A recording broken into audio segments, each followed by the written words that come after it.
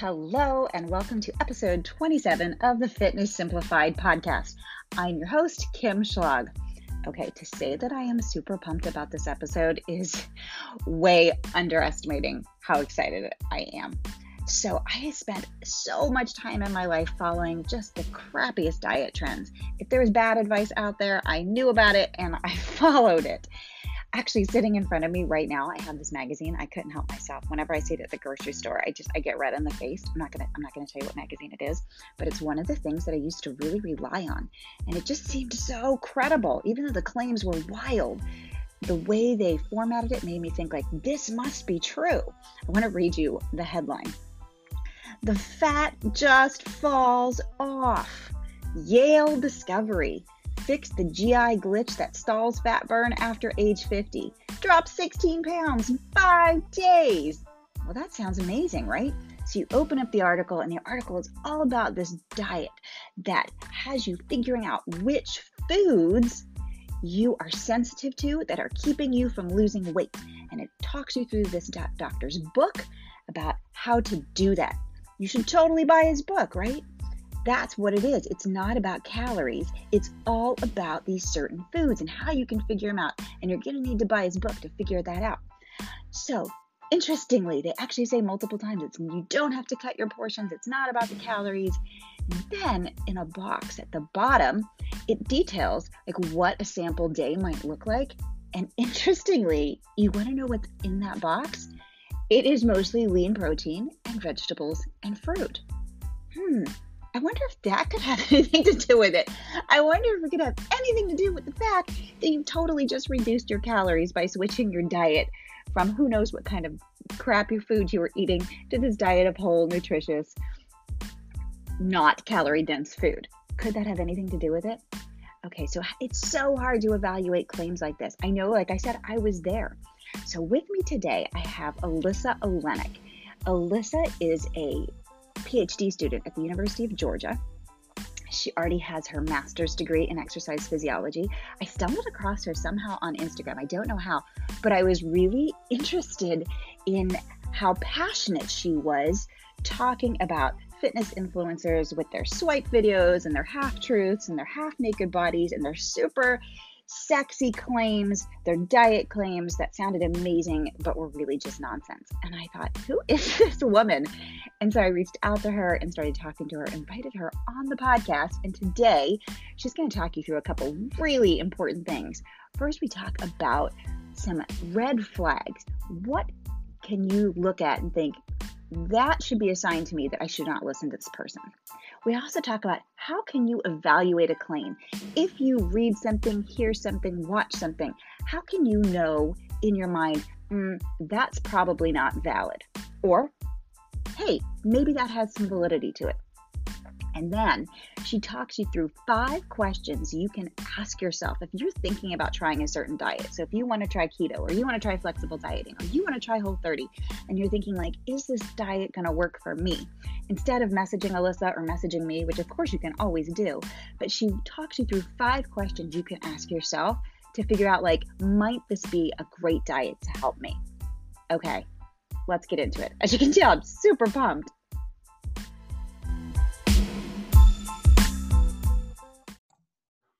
Hello, and welcome to the Fitness Simplified podcast. Today, I have with me Alyssa Olenek. Alyssa is an exercise physiologist. She has her master's degree in exercise physiology. She is a PhD student currently studying at the University of Georgia, studying exercise physiology. She's also an online coach, and we're super excited to have you here. Welcome, Alyssa. Hey, I'm happy to be here. I'm excited for this. Awesome. So, people might be wondering, what on earth is an exercise physiologist? Why don't you let them in on that? Yeah. So an exercise physiologist is basically just a really fancy way of saying you're an exercise scientist, more or less. So it's really just someone who's interested in researching, studying, applying the physiological aspects of exercise training. It goes all the way into nutrition and metabolism components of it. So basically how these things affect your physiology. So an easier way for people to understand it is I just study the science of exercise. It's a little bit easier to think of it like that, but really all exercise changes are physiologically driven. So that's kind of like what I like to nerd out about. So in the clinical setting, there are people who like would do cardiac rehab if someone in your family had like a heart attack, but in a research setting, they're the nerds sitting in the lab, making people do exercise tests, pushing them to the limits, and asking, crazy questions to try to figure out what the heck goes on in our body when we do X, Y, and Z. Nice. Love it. So let me ask you this. How did you get into this line of work? So I grew up, and I always kind of like tell the cheesy story in my pages and all that stuff about how like I just really fell in love with exercise growing up. I mean, I played sports, and so I found that fitness was a really good way to like make yourself better at things. And so it was a tool that I could change, right? And I could use. And I just somewhere along the line really just fell in love with the potential of the human body and what we're capable of doing. And like I really wanted to like use my life's work to spread that joy to others. And so I went to college, and I didn't know what the heck I was doing. I was going to do architecture, then business. And then I ended up switching colleges last minute. And the really good program at that school was health sciences. So I was like, whatever, I'll do it, whatever. Like, so I just went into a generic health science track, and I went in the first day and I was like, I'm going to be an exercise physiologist. And what I thought that was at the time was some elite Nike Pro trainer that I was like idolized. She went to school for exercise physiology, basically had an undergrad degree in exercise science, but I was like, that's what I'm going to do, because I want to be an elite Nike trainer. Like that was the goal. And so I went to college, and I was playing lacrosse, and shortly after, being in college for a year, so I realized I was a lot better at school than I was sports. Okay. Yeah. So I was doing really well in my science classes, and something that I really resented growing up was like science and math, because I just didn't think I was smart at it, but I was doing really well in those classes, and I was nerding out, and I was excited, and I got so fascinated with the human body. And so I kind of stumbled into research my junior year. I was doing really well in science. I was like really into it. And my advisor recognized that. And he's like, hey, I think you should do research.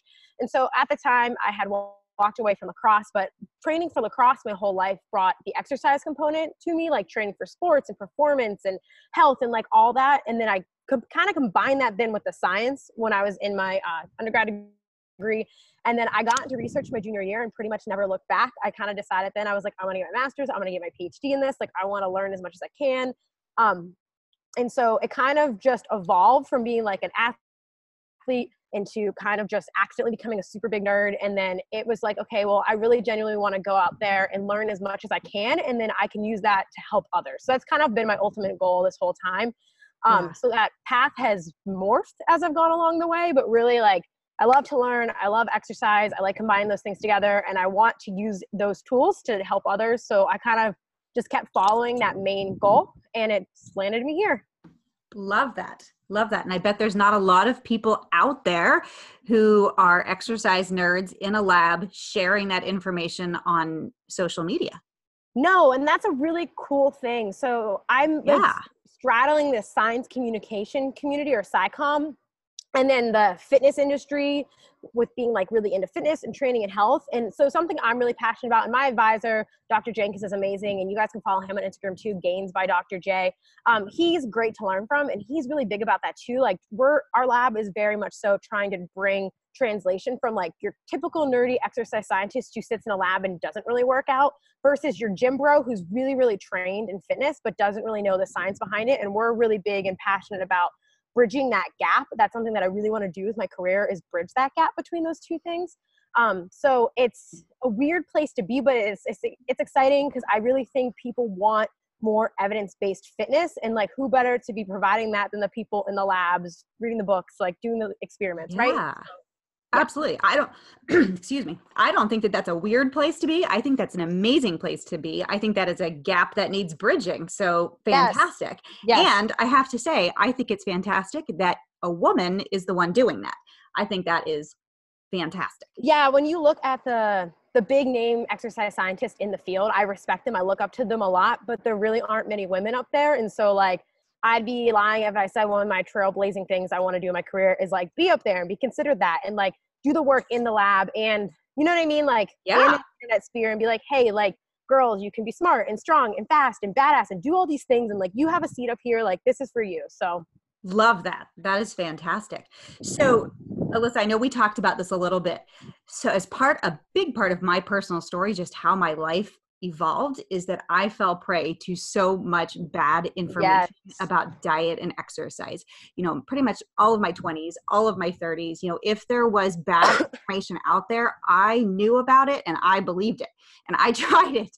And that's where my passion comes from, in teaching correct principles and kind of outing BS and helping women in particular get stronger, have a better relationship with food in a way that is realistic and based on evidence. So I want to read something to you, and I think it's going to sound super familiar because, well, you wrote it. You posted this last week. It says, at the beginning of 2019, I declared it the year of evidence-based fitness and nutrition. That women are finally sick of starvation diets masked as health from undereducated people and crappy fitness routines by self-declared, uncertified, uneducated coaches. That's in air quotes. This is a hill I will die on.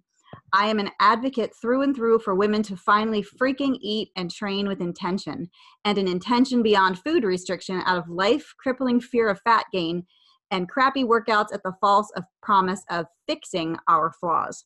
Where does that passion come from?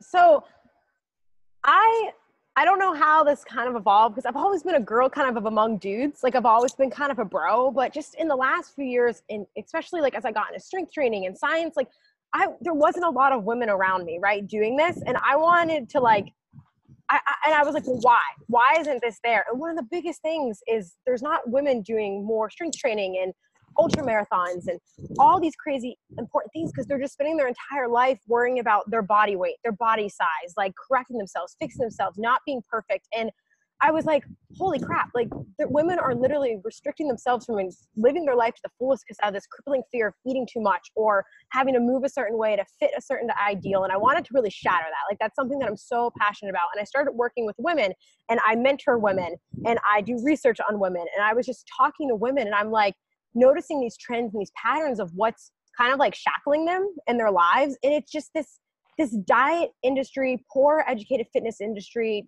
constantly using these manipulative tools of diet and fitness to further like push this agenda that women need fixing, or they're not fine as they are and they need to improve themselves, and they have flaws that need corrected, and this is my solution for your flaws. And I kind of think it's BS. Like, I just think that women deserve better than that. Deserve better than what they've been sold for the last 30, 40, 50 years now. And so I'm a big, loud person. I'm not afraid of, I'm not afraid to speak my mind. And I'm like, women need an advocate, and they need a kid that is evidence-based, right? Yeah. And so there's plenty of food coaches out there doing great things, but I was like, there's not a woman for the women. There is, but like, they need more of that. Yes, they absolutely need more of that. And I love that you're going to be part of that. So it's funny that you said you're a big, loud voice, because your business name is Little Liss Fitness. So yes. Are you super, super short? I am 5'1". I am a tiny tot. So my page used to be Little Liss Lifts, and I changed it last March to Little Liss Fitness when I started my business. But I used to power lift and be really strong. So it was just called Little Liss Lifts, and I was just this little beefcake girl lifting really heavy weights. But when I rerouted to niche a little bit more, I changed it to Little Liss Fitness, and that's where I started to make more of the shift towards science and girl power, if you want to call it that, and like debunking. And like, I kind of rerouted things because I stopped lifting quite as much when I started running more. And I was like, well, that's not just me anymore. Like, I'm more than that. So that's where that came from. It used to be Little Liss Lifts. Got it. So let's talk about this then. People are out there, they're seeing information. I'm going to give an example, but this is literally just an example. And I'd kind of like you to talk us through how a person could approach this to apply it generally. So let's say somebody stumbles across this article, post, whatever, saying green coffee bean extract, that is the key to fat loss. How can a person look at that and decide, okay, that's legit, or that's not legit? So obviously, sometimes when you're reading an article or blog or post, you can't always talk to that person directly, but I encourage people to ask how. First, ask how. How is that possible or feasible? Because I think a lot of people, they just see a title, they see a blog or a post or whatever, and they just take it at face value because they either trust the person because they're abusing their credentials, or there's someone who's just using their appearance, as bad as that sounds, or expertise to weigh on, well, I'm saying this, so it must be true. And I encourage everyone to be skeptical about everything they say, including things that I say in post, right? Like I want people that look through things through a critical lens. So I almost want my community and people to do what I train my students to do. So instead of when my students ask me something in class when I'm teaching and they're like, like when we talk about the substrate utilization lab, they ask me all these diet questions. And instead of me just telling them how things work or how they don't work, I ask them, well, why do you think that would work? What do you think the mechanisms that's changing? Why do you think that's possible? So I encourage people to look through this lens of skepticism of first asking how. So how would that even do that? And then why would that then be the solution to that? So how would green coffee extract, that's like my diet. You have a new diet. So how would that work? And most people, I mean, they don't understand science enough to think about that, but then, okay, how? And if we knew that it worked and it was effective and how, why would it be suddenly like this big secret being exposed, right? And so if it's not big enough mainstream that it's actually being used as like some sort of legitimate and valid like intervention for weight gain or weight loss or muscle gain or whatever people are advertising it as, then it's probably scam, because if something's that effective, the medical doctor is going to be using it. Exercise scientists are going to be using it. Like there's going to be a bigger wave to it than it being like this tip top secret kind of thing. So how would that work? And then usually if you I encourage people to trust that they're smart enough to know, to be able to interpret these things. Cause I think a lot of people, they're like, well, I know nothing about fitness and nutrition, so I'm dumb and I don't know anything. And you're smarter than you think you are. So how? Well, if it's like, does drinking coffee or green coffee extract magically make weight shed? Likely not, right? We've all probably been consuming caffeinated beverages our entire life, and we're all not walking around at 10% body fat. So logically, it just doesn't add up. And then asking, well, why would it work? And usually for things like that, it's hard because it's just like some sort of like you're ingesting something kind of thing, but there's a placebo effect, or people say they start taking a product and they want it to work, right? Like subconsciously, we want this to work. We want this to be easy solution. So why would that work? So that would work because people are probably changing something else along with it, right? So the why is coming from somewhere else. So this is a big thing when you talk about like restriction diets, especially. So when people are like, removing carbohydrates is a magical solution, or removing fats are a magical solution, or eating only whole foods is a magical solution. So why would that work? Well, what else are you removing? What else are you changing? What else is being affected by that choice? So there's always more, there's always a cascading effect. So even if people are just drinking like this coffee extract in the mornings, they're usually going to be making some sort of subconscious other healthy choices along that, because they're trying to be healthier, right? Because that makes them feel good because they're ingesting that drink in the morning and they're like, oh, I'm a healthy person because I ingested this. So then they make a better breakfast choice, or they take a walk more, or they start improving their fitness routine. So there's usually those like, it's called habit stacking from the book James Clear from Atomic Habits. And so you do one habit and then you stack another habit on top of it. And people almost subconsciously do that when they start taking some sort of product that actually doesn't have any validity, but then they use it as a cascade to start changing other things in their life. So I know that kind of was a long tangent, but No, not at all. Yeah, but I always ask how and always ask why. And if you're actually asking a person who like doesn't know what they're talking about in person, that you can usually watch them kind of backtrack. Like if you just like start asking how and why, like if people just start commenting on like Fitzbo's post, how, why, like a 5-year-old, eventually you're going to realize they're going to unravel. You know what I mean? So if that person cannot give you a valid explanation of why they're suggesting you do something other than just trust me, or it works, or it's worked for me, then like, okay, red flag, don't do that. And honestly, the rule of thumb is if it's shared by like if it's something your aunt would share on Facebook, then just like automatically assume that it's fraudulent. I like that rule. And I really like how you just said, if you ask and the answer is just trust me, or it worked for me, that's a big red flag. That's not enough. Absolutely. That's not enough. So, you kind of started to mention this, and this is a big trap that I fell into. If something is being promoted as like, this is truth, like sugar is addictive, and a doctor is saying it, I always found it really hard to like, okay, well, but it's a doctor. And I know people fall into that trap of, but that's a doctor. Why is that not valid? So me and my friend, Amanda Howell Health, you can follow her on here too. She and I have these conversations all the time, and I don't want to discredit medical doctors because they are amazing at what they do, but unless they're in certain like focuses as they go through their education, they don't get a lot of education on nutrition, right? They get a ton of physiology and biochemistry. I will never discount that. but they don't get a lot of specific nutritional or exercise education. So you have to almost be more skeptical if people are using MD to qualify them as being an expert at something. It'd be almost like me saying like, I'm an expert in neurobiology, right? Because I have a PhD. It's different. It's different niches. It's different specificities.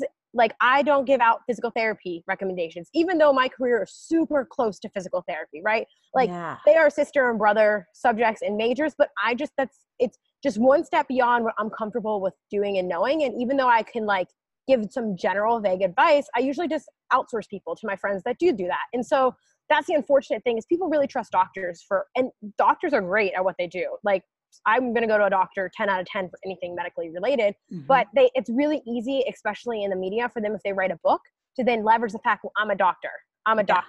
But unfortunately that doesn't always hold validity on to people who like research this for a living or are dietitians that study nutrition specifically for their careers and things like that. So it's hard because it sounds like I'm discrediting medical professionals, but I think it's just a matter of staying in their niche, in their lane, and that a lot of people don't. Because it's really like when I get my PhD in 3 years, I could abuse the crap out of that. Like I could leverage that and use it for a lot of things and manipulate people and be really scammy. And people will be like, well, she has a PhD, so I trust her, right?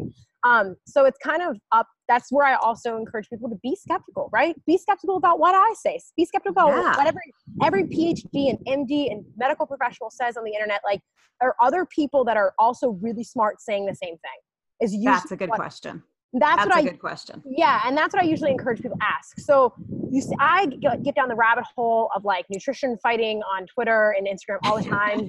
Like I like to see how really smart people articulate themselves in those circumstances. But when I'm unsure about an opinion, I'm like, well, what are the people that are the leading experts in this field saying? What is the trend of what they're saying, right? Yes. Usually you're going to see that the big names in the field, Layne Norton, Zoe Fit, like you, Syed, Brett Contreras, like all those people, like the RP people, all those people in the exercise field, they all kind of are saying the same thing. There's not that much like drastic degrees of freedom in what they're saying when it comes to like implementing lifestyle changes to improve your health, fitness, and like body composition. When you go outside of that circle, you get these doctors or these like Fitspos, and they say these really flashy claims. They can't answer how or why, or they use faulty science because they rely on the fact that they don't think you're smart enough to know the difference. They think you're dumb, right? So they're telling you these things because they think you're dumb and they want to capitalize on that. And so get mad that these people think that you're stupid and say, hey, you're not saying what 99% of the other people are saying. So like, I'm not going to listen to you. Like, you're prying on something, like you're banking on the fact that I don't know what I'm talking about, but I'm going to go investigate what other professionals are saying and see what is the trend. Like that's the best way to do your own research. Don't just get an N of one, like say, okay, there's 100 people that I follow on Instagram. 89 of them are saying this, but 10 of them are saying this. Why are they 89 saying this, but the 10 saying this? Where is that coming from? So. And I love that you're even saying like, hey, question what I'm saying. Just because you follow me and I'm getting my PhD doesn't mean you should blindly believe me. Like question everybody, question me.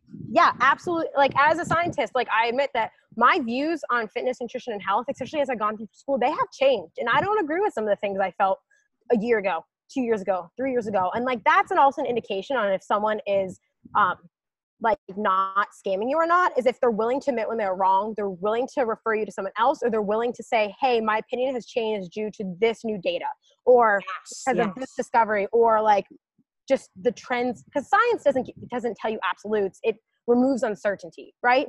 So as we learn more, we become more like sure of what we know, but it's really just become less uncertain. And so anyone who's doing the work and actually is not trying to scam you, you're going to notice them shift in fluidity with things over time and be more transparent and honest rather than saying, everyone else is a scam, science is a lie, this is the truth. Usually, like, if people say stuff like that, then they're usually just trying to, like, sell something. As bad as that sounds. Yeah. Yeah, absolutely. Okay, so going along with that, so we have people believing it because the doctor says it. The other trap that I used to fall into all the time is I would hear somebody say something, they'd be like, well, there was this study. And I'm like, well, if there was a scientific study, clearly it's true. So what about that? What if somebody's like, you know what, sugar is addictive, and here's the study that shows you why?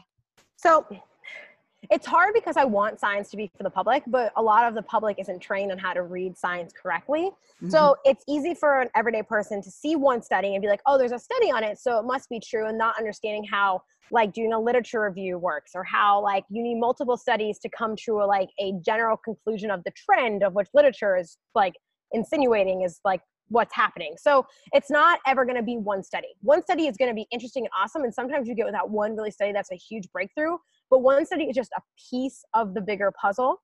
And if you're going to look at these studies people are referencing, you want to look at their methods. Did they control for certain factors? Are they actually does it look like they just free willied it? But you might not be able to understand that if you haven't done science firsthand, which is okay. But a lot of people, they read the abstract or the conclusion statement, but those can say anything if you can't interpret data and figures. So I would always, if you're using a single study, there should always be references to other studies that have done the same thing. Or the best thing really is meta-analyses or review papers.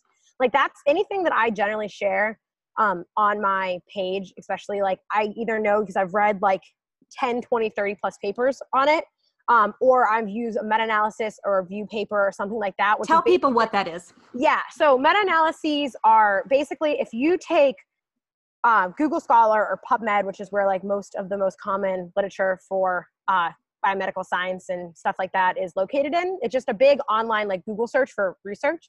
And if you went through, we're writing one in our lab right now, so I had to do this. It was really exhaustive. You have to go through and put in every key term that could possibly relate to any study that would be answering the question of what you're looking at. So I'll give the example of the one that we're doing in our lab is we're looking at the effects of prior exercise on post-meal fat oxidation, or how people metabolize fat after an exercise bout, either the next day or right after. So we wanted to look at all the literature in the world that answered that question. So I spent 9 hours one day going through every single scientific article that possibly answered this and concising it into a database. And then my lab mates both did that. So all three of us did that to make sure we got every single paper in Google Scholar and PubMed that possibly told us, okay, what does prior exercise do on post-meal fat metabolism? That's what we wanted to know. And so we found every paper that possibly exists on that topic. And then what you do with that is you go through every single one of those papers' results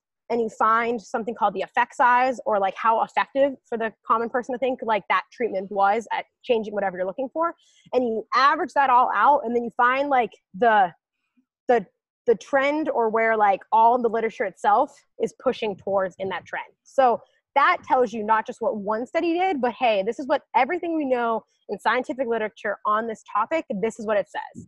And so that's what a meta-analysis is. And that's one of the most valid tools of scientific, scientific validity, and it's using something to back your claims up, because it's saying this isn't just one study, this is multiple studies, this is every study out there, and this is what it says currently right now until more data comes out, right? Because there's always going to be more data. Mm-hmm. But it's giving you the general consensus of what everything is saying. So that's why it's more valid than just one study. Because like I said, one study is a little tiny piece of the puzzle. Being in grad school is great because the work you do literally is just such a minuscule addition to this big sea of research. Mm-hmm. But meta-analyses are great because they're just taking all that work and saying, hey, this, instead of going and reading 50 papers, here's what they say. Here's the trend of what we're telling you. And then review papers are kind of similar to meta-analyses, but it's where someone will go through and they'll write more of a story of what's going on, what the trends are in regards to a topic in the literature, and a review of the literature, and they'll reference papers and talk about what they said and how they did it. So they're pretty similar. And that's where a lot of kind of, like I said, science isn't truth, but that's usually when something is pretty concrete and it's found in a bunch of meta-analyses or reviews or things like that, it's kind of hey, this is what we know, and it's pretty much true, to the capacity of what we have an idea of going on.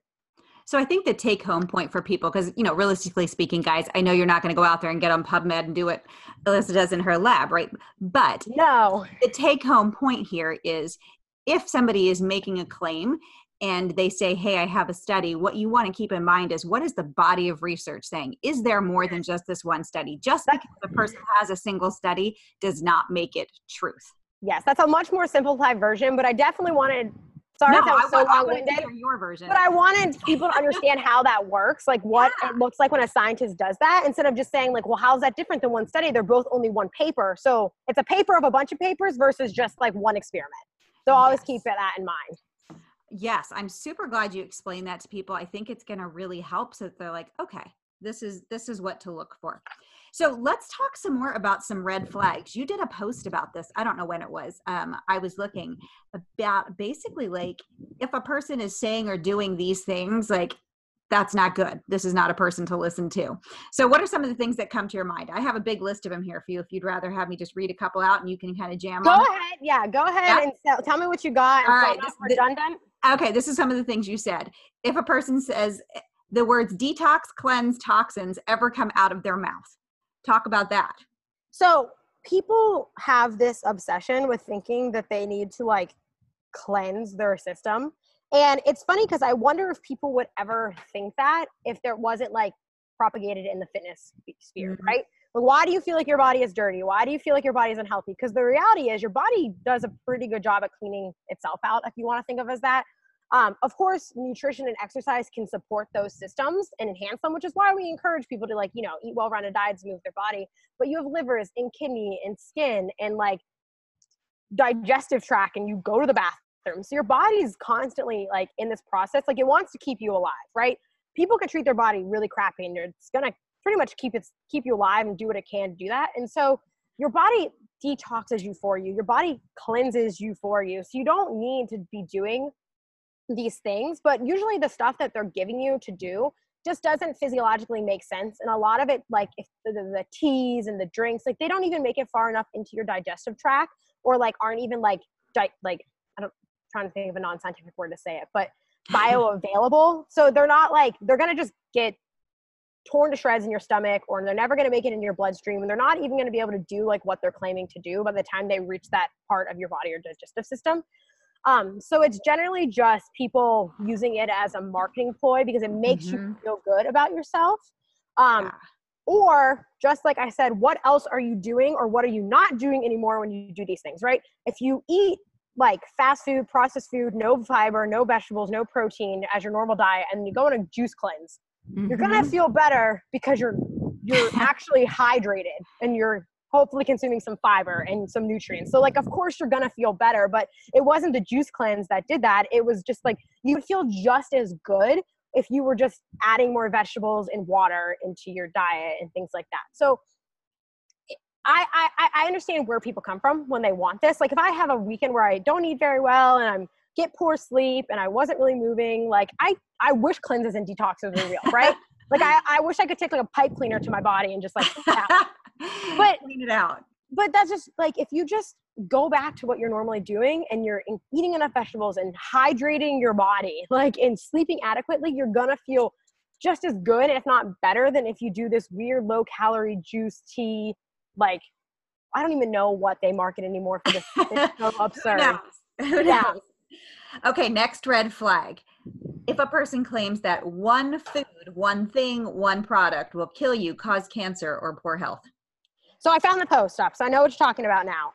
You know what I'm talking about. Yes, now I know. I have so many posts now. So people really, really want to hyper focus on one thing. People just want like one little answer to fix all of their problems. And unfortunately, it's never going to be just one thing. And so when it comes to looking at your fitness or diet or health, you need to look at the whole picture, right?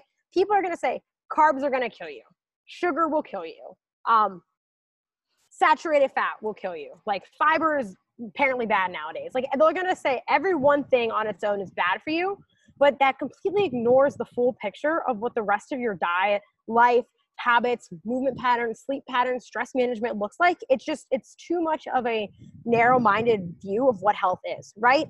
Or what a proper diet is or proper nutrition. Like it has to be a whole picture. And I think it's hard for people to view it as a whole picture because that usually means that like they're responsible for actually changing their lifestyle and behavior. And it's a hard pill to swallow saying, oh, wow, I'm responsible for all these things and this is my health, versus saying, oh, well, I'm going to be 100% healthy if I just remove this one food. It's so much easier to just correct one thing than having to know that, okay, crap, this is a full lifestyle makeover that's going to take 6 months to a year to make like any effect.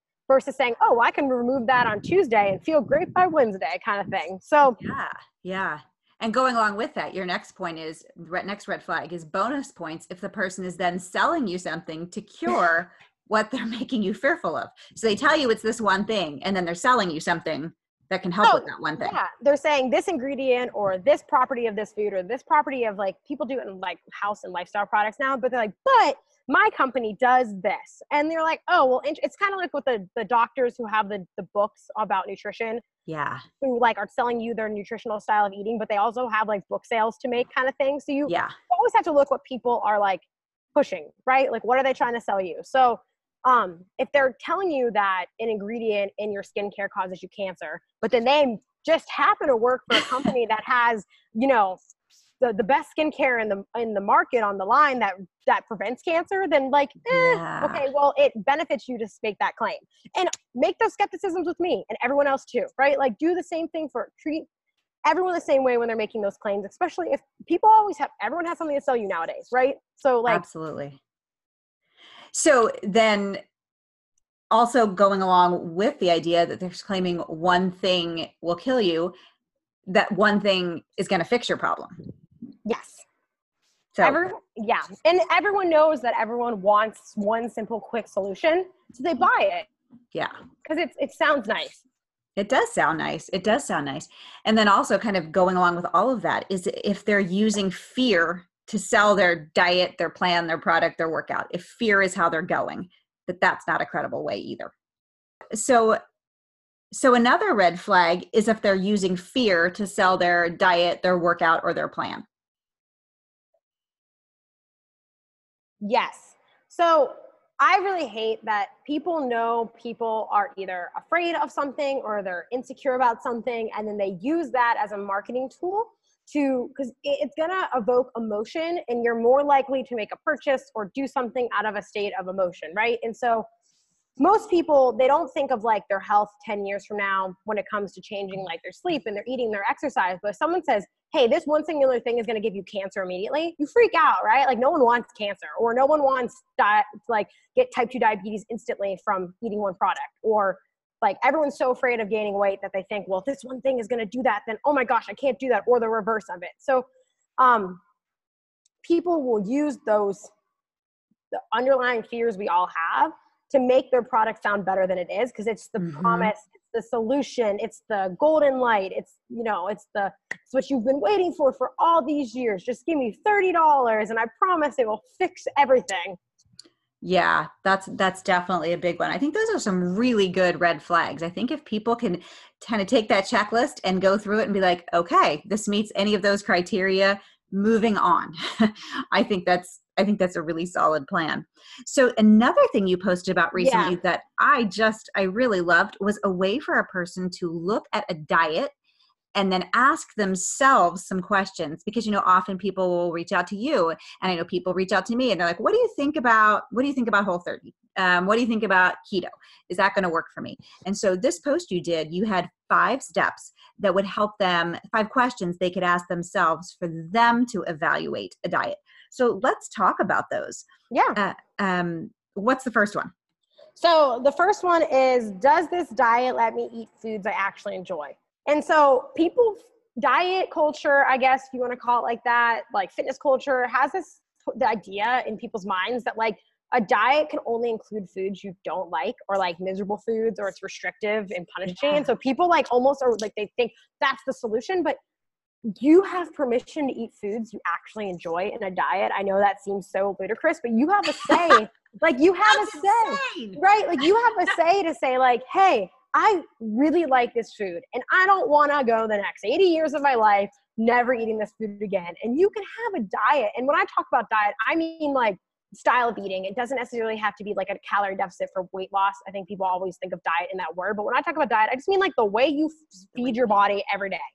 And so you can have food you enjoy in a healthy diet, right? Of course, like you're going to have to modify some things, or maybe if you eat ice cream 4 meals a day, every day, 7 days a week, you might have to like, dial it back, but you can still eat ice cream on your diet. So like you can still eat foods you enjoy and you like, and you can say, hey, I like carrots over broccoli, and like eat carrots and never eat broccoli in your life. Like you won't die. So you can have a say like, hey, these are the foods I like. How can I make these fit into a style of eating that also aligns with my goals, but also is enjoyable? Because you're not going to be happy if you're eating something that like isn't enjoyable. So I eat really healthy, but I don't eat foods that are traditionally healthy to other people because I don't enjoy them. But I eat healthy, quote unquote, foods in the way that I personally like enjoy to eat. Okay, so question number 1, does this diet let me eat foods I actually enjoy? Tell us question number 2.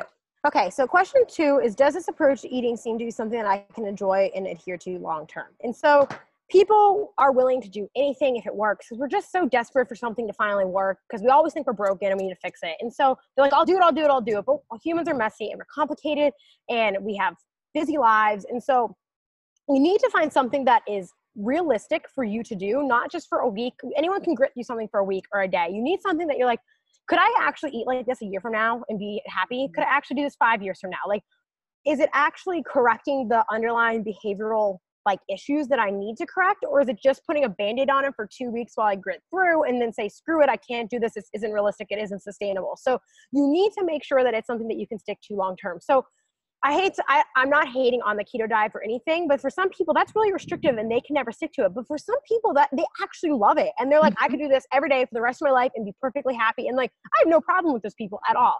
Like, that's fine. If that works for you, like whatever, that's fine. But for the people who think like that's the solution, or veganism is the solution, or Whole30, or Fit Your Macros, or like time restricted eating, whatever it is, they're like, oh, well, it works for these people, so it should work for me. And it might not. Like it might just not. So you have to ask yourself, could I be eating this way when I'm 80 and still be just as happy? And if the answer is no, then you should probably find a better way to eat, because your life doesn't need to center around the style of eating that you have. Yeah, I love that. Like molding a diet for your life versus trying to squish yourself into a diet that just doesn't work for you. Yep, exactly. Okay, tell us question number 3.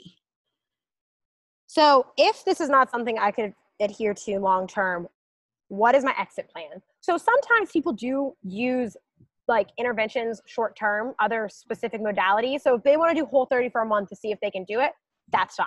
You want to try to use X, Y, or Z to quote unquote jumpstart your fat loss, or whatever people do. And if you really feel like that's the best choice for you, like I can't tell you you're wrong, but what is your plan when you're done? What are you going to do? Are you going to go right back to your normal style of eating that was causing, the issue that you identified prior to that? Or are you going to have an exit plan of, okay, once I'm done with this 30 days, or once I'm done with this, what is my plan after? And unfortunately, for most of those short-term quick fix or 30-day resets or 21-day cleanses or whatever they are, they don't give you a long-term solution. They give you a temporary fix that is like I said, a Band-Aid to your problem, but then all of those underlying problems you were having before, they're still there. They're still going to be there when you finish. So if you want to do those things and try it, that's fine, but you have to have an exit plan, or it's just going to be another failed diet that you tried once. Yeah. I lived that one very hard. I did Nutrisystem back in the day and I lost a lot of weight. But one day I woke up, and in my mind, I was only about 10 pounds from my goal weight anyway, that was not realistic, but I kind of thought I was. And I'm like, I woke up one day and I'm like, I literally can't eat another box of this food. And I was like, all right, it's okay. I'm just going to take what I've learned and I'm going to kind of do this on my own. And I ended up in tears very soon thereafter, because I realized I had learned nothing. Like I didn't know anything. I had no idea what to do to keep losing weight. All I knew is I would open my cupboard and pull out a little red box and pick like which one I wanted to eat for that meal. And I gained back 20 pounds in months, because I had not at all learned how to adjust my diet and the foods I cooked. And I didn't know anything about calories. I didn't know anything. Yep. And that's why I think you need something that is going to educate you on nutrition and your hunger satiety and listening to your body and trusting yourself. And because if you don't have your prepackaged food or your pre-bottled shake and you're at a birthday party or you're on vacation, then what skills or tools do you have in your toolbox? You don't know what to do. Your quick fix diet gives you no true tangible tools for your life. It just is a temporary solution to a long-term problem. Absolutely. And I find this exit plan one super important for people who do want to do keto and know they're not going to like live that way forever. I have had so many people reach out to me saying, I lost all this weight, I've gained it all back. And I'll say like, all right, well, what are you thinking? And they're like, I think I need to do keto again because it worked. And I'm like, all right, well, first of all, did it really work? Because here you are. And the advice I always give them is if you're going to do it, before you do it, you need an exit plan so you don't end up right back here. Yeah. And so I think a lot of people too, they think diets work because in that short term they do work, but the success of your diet actually is more like, how did that affect you long term? Did it actually like and I hate the before and after picture mentality of fitness industry where they don't show you what happened after. Yeah, that person's challenge or that cleanse or whatever. Yeah, it's going to work in those 30 days, but that doesn't actually mean it was successful because if you failed 3, 6, 9 months after, and then it failed you. You didn't fail at that diet. It failed you. It failed you. And that's a really good way to look at it because so many people come to me feeling like just the biggest failures because they keep dieting and they keep ending up where they started or worse. Yeah, exactly. So I like looking at it the way that these diets failed you, not you failed at them. Yes. All right. So question number 4. Okay. So 4 is, will this diet correct my underlying behavior or lifestyle changes needed to elicit long-term success, or are they just another short-term solution? So I kind of harped on this already a little bit, but the biggest thing with people, because I mean, I'm so ingrained in this by now, and I just actually did a diet intervention study. And so it's people, they don't need to be told what to eat or how to eat as much as they need to be told like how to navigate their food environment intelligently. That's what I like to call it with my clients, like intelligently navigating your food environment and recognizing that like our environment is set up for you to fail. And our environment's going to make you want to eat these things. And these things are always available. And like, this is the smart way to approach this in a way that like honors what you want to eat, but also honors your goals. And like, it comes down so much more to those little, especially for women, it's like that mindset shift of how they approach food and eating more than it does it's not about the food. I think a lot of people think it's about the food, and it's not about the food as much as it is like our emotional relationship to it, our mental barriers with it, our past relationship with it, or just like our general lifestyle patterns and behaviors that aren't set up in a way to make it easy for us to change. And like, you have to modify your environment and like the things around you to make it easier. So those choices are already kind of pre-made for you rather than always relying on willpower. So it's cultivating those skills, which take a really long time and they're really slow and they're not instant, but they're more like successful in the long term than these 180 quick fix type things. Absolutely. Like what you just said, and then you're like, it's hard and it takes a long time and it's not instant. That's the reason people don't want to do any of those things, but those are the things that actually work, and I just tweeted about this yesterday that like our lives are set up so we overeat and undermove. And when we can start setting our lives up so that we eat moderately and move more, we're going to be way more successful. Absolutely. And I think people think that like, especially I'm sure they come to you and they come to me and they think that I have all the answers. And like in February, I was super stressed and my life was kind of a mess. And I had a big bag of candy in my desk for my students. That didn't go to my students. It went inside my pie hole. And I gained like 5 pounds and I was not walking enough. You know what I mean? And I felt really crappy because my environment was set to fail me, right? I sat in my office. I didn't take the mid-morning walks I normally make myself take. I had candy in my desk. It was easily accessible. But now what do I keep in my office? I keep like vegetables and fruit in the fridge, and I keep whole grain bagels and nut butter and like things that are like a more ideal solution to my hunger and keeping my energy up for work. But also like, I'm not going to overeat. Like the foods that I know that I'm going to overeat, I don't keep it at my desk at work. Right. Like I just, it's not restrictive. I'm a big girl. I can go to the grocery store and get that any day of the week that I want. But if I keep it at my desk, that decision will be made for me before I even have the chance to make that decision for myself. 100%. Right there with you. And I think people are like, oh, then that makes me weak if I can't have it there and not eat it. And in my mind, it just makes you smart. It just makes you smart. If I kept a bag of peanut M&Ms in my desk, I'd be toast. Oh my God. And there's like science to show that like if you have a bowl of apples on your counter, you're more prone to eat an apple. If you have your Oreos in a black container on the top of your pantry shelf, you're going to be less prone to eat Oreos than if they're open up on the counter. Like I talked about this a little bit in my Instagram story with how I approach my work because I'm a really distracted person and I like love my phone and all that. I'm an American, right? And It's all about setting up your environment to enable success. And that's hard too, because a lot of people, their environment is their spouse or their friends and their children, and you have to resist a little bit there. And that's where learning the appropriate tools of how to approach those situations is really, really helpful. Instead of just gritting through and being like, I'm the lame-o, I'm the loser, I don't like, this isn't fun, but like, being able to like approach it so you can still live your life and have that dynamic. And food isn't supposed to be enjoyable, and movement is supposed to be enjoyable without feeling like it's always a like grit your teeth and wait till it's over type thing. Absolutely. Absolutely. All right. So tell us the last question in this list of like, how can I tell if this diet is for me? Okay. So this is the kicker. This is the final one. Why this diet? Is the motivation different, or is it only because it's new and you think it might finally work? And I think so many people, every time they start something like this, they're like, okay, this is it. I'm going to do this one. It's the last one. I'm done. Like, it's going to work. This is the solution. And usually, like I said before, it's not about the food. So like, I want people to ask themselves, why this one? Why do they genuinely think this one will work? And for some people, like I said, it really does. Some people do Whole30, or they do keto, or they do intermittent fasting, and they stick with it the rest of their life. They go, you know what, that actually makes logical sense for my life and how I eat and how I prefer to eat, that makes sense, right?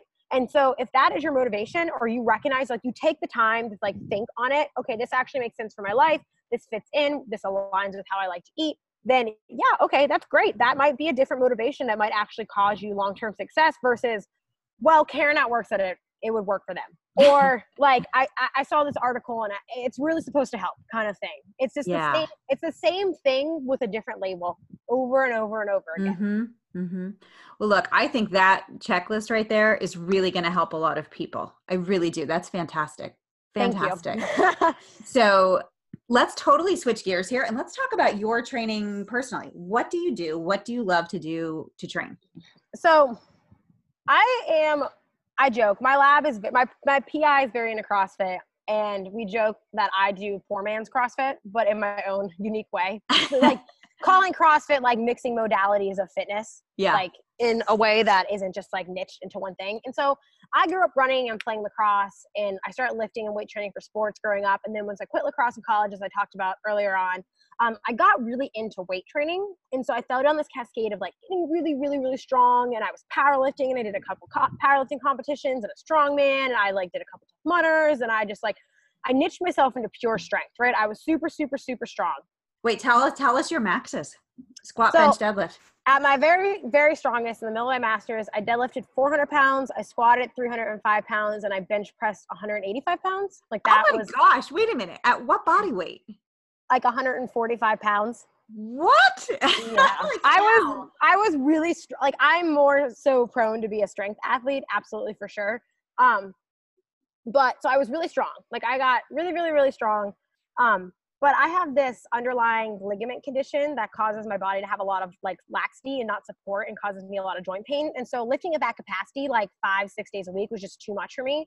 And I really missed being an athlete. Like I grew up an athlete. I love being able to just do a bunch of things. And so I started to like get a little bit more into running again and cross training. And I took this big trip out to Colorado in the middle of my masters, and I got my butt kicked by big mountain hiking. And I felt so out of shape because my cardiovascular system just wasn't trained for that anymore, right? Because I had niched myself so much into strength, which you have to do to be elite at something, absolutely. And I just flipped a switch in me, and I was like, no, I'm done. Like I'm going to start like switching back gears. And so I started this like slow merge into this weird hybrid balance of running and lifting. That started for me just doing like really short little tiny runs during the week and taking hiking trips and like all this stuff, to me doing a trail half marathon, and then this big 3-week like trail running trip, to doing a 25K. And then now I'm running ultra marathons and still like maintaining a decent amount of strength. So I do this weird, I call it like beefcake ultra runner balance. Now, how long is an ultra marathon? An ultra marathon is anything that is longer than a marathon, is what it's defined as. And they usually start at the 50K distance, which is about like, every trail is different. So it's like anywhere from like 32 to 35 miles is usually an ultra.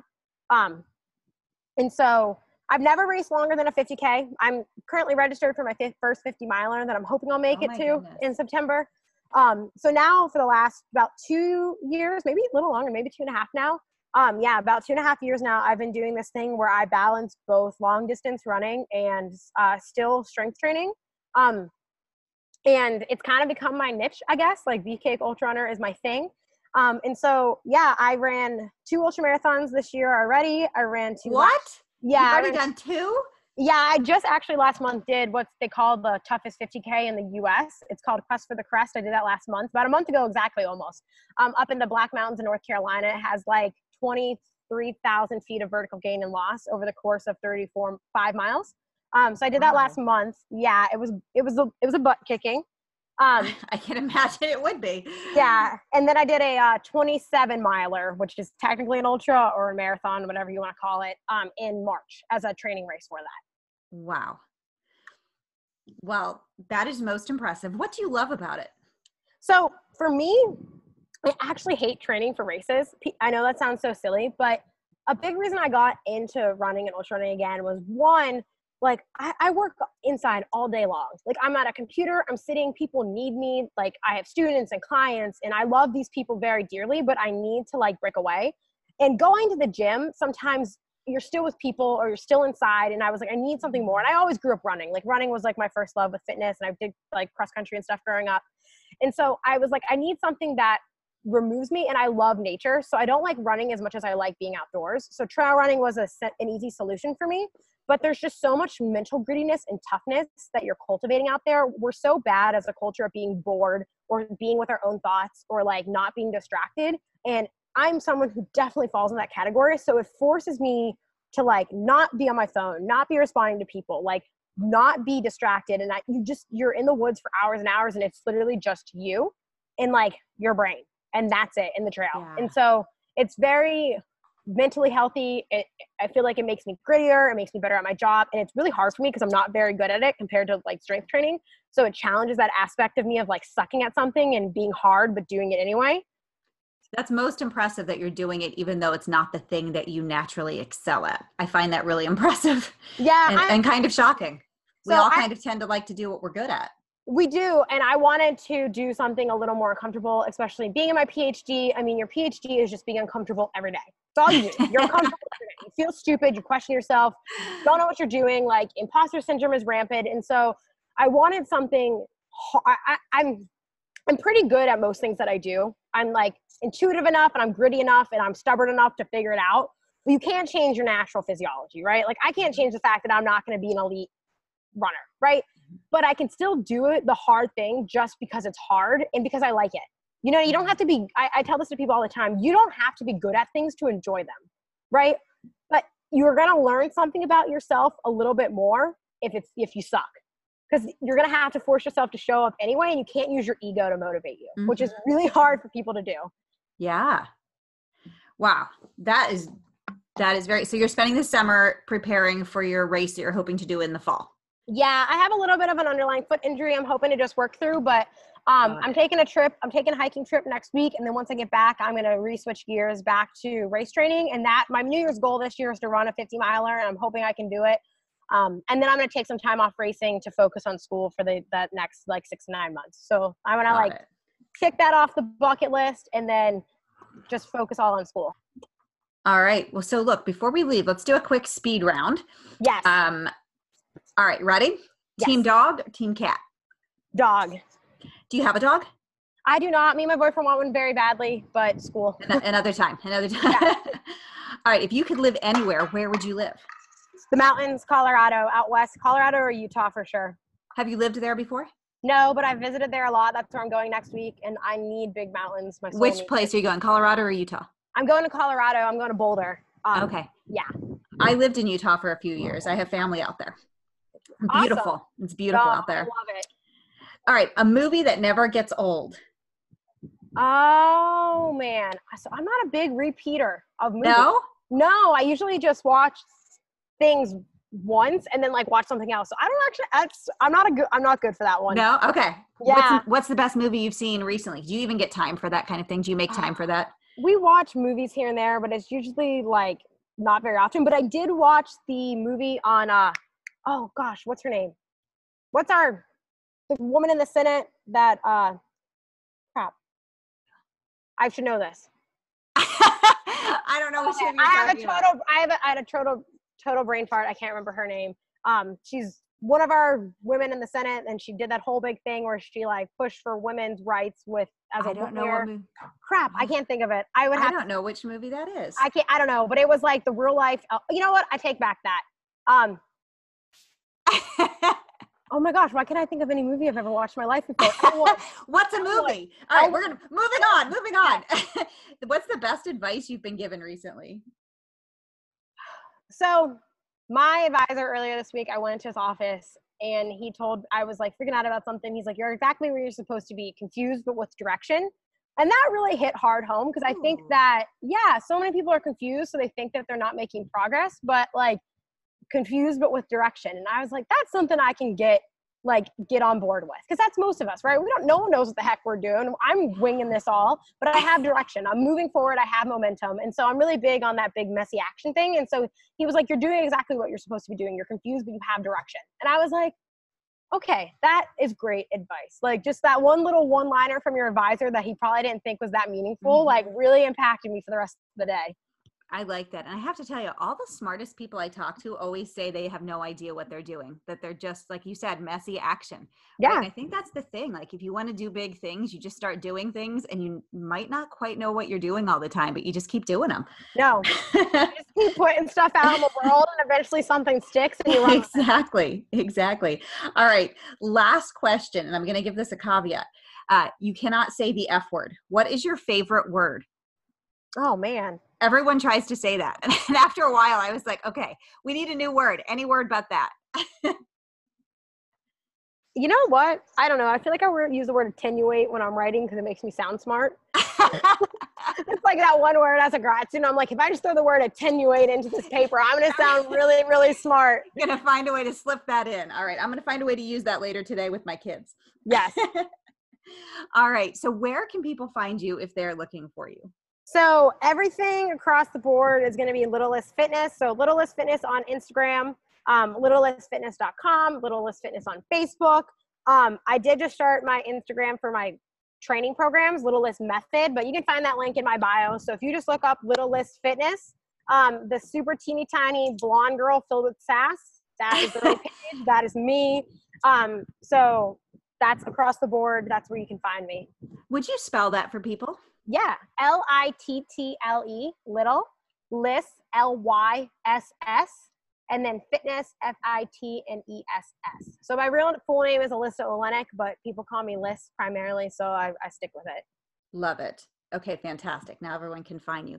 This has been wonderful. Thank you so much for sharing what you know with us. Yes, of course. I'm always happy to chat about, all things debunking the BS. That's my favorite hobby. So. Me too. Awesome.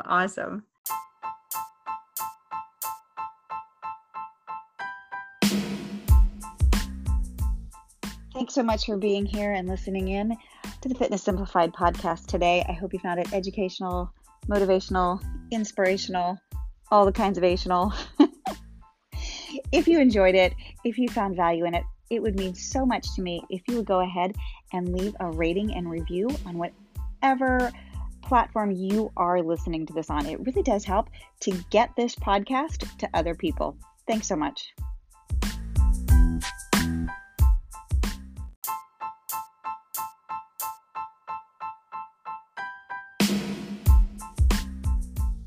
Hello, and welcome to episode 27 of the Fitness Simplified podcast. I'm your host, Kim Schlag. Okay, to say that I am super pumped about this episode is way underestimating how excited I am.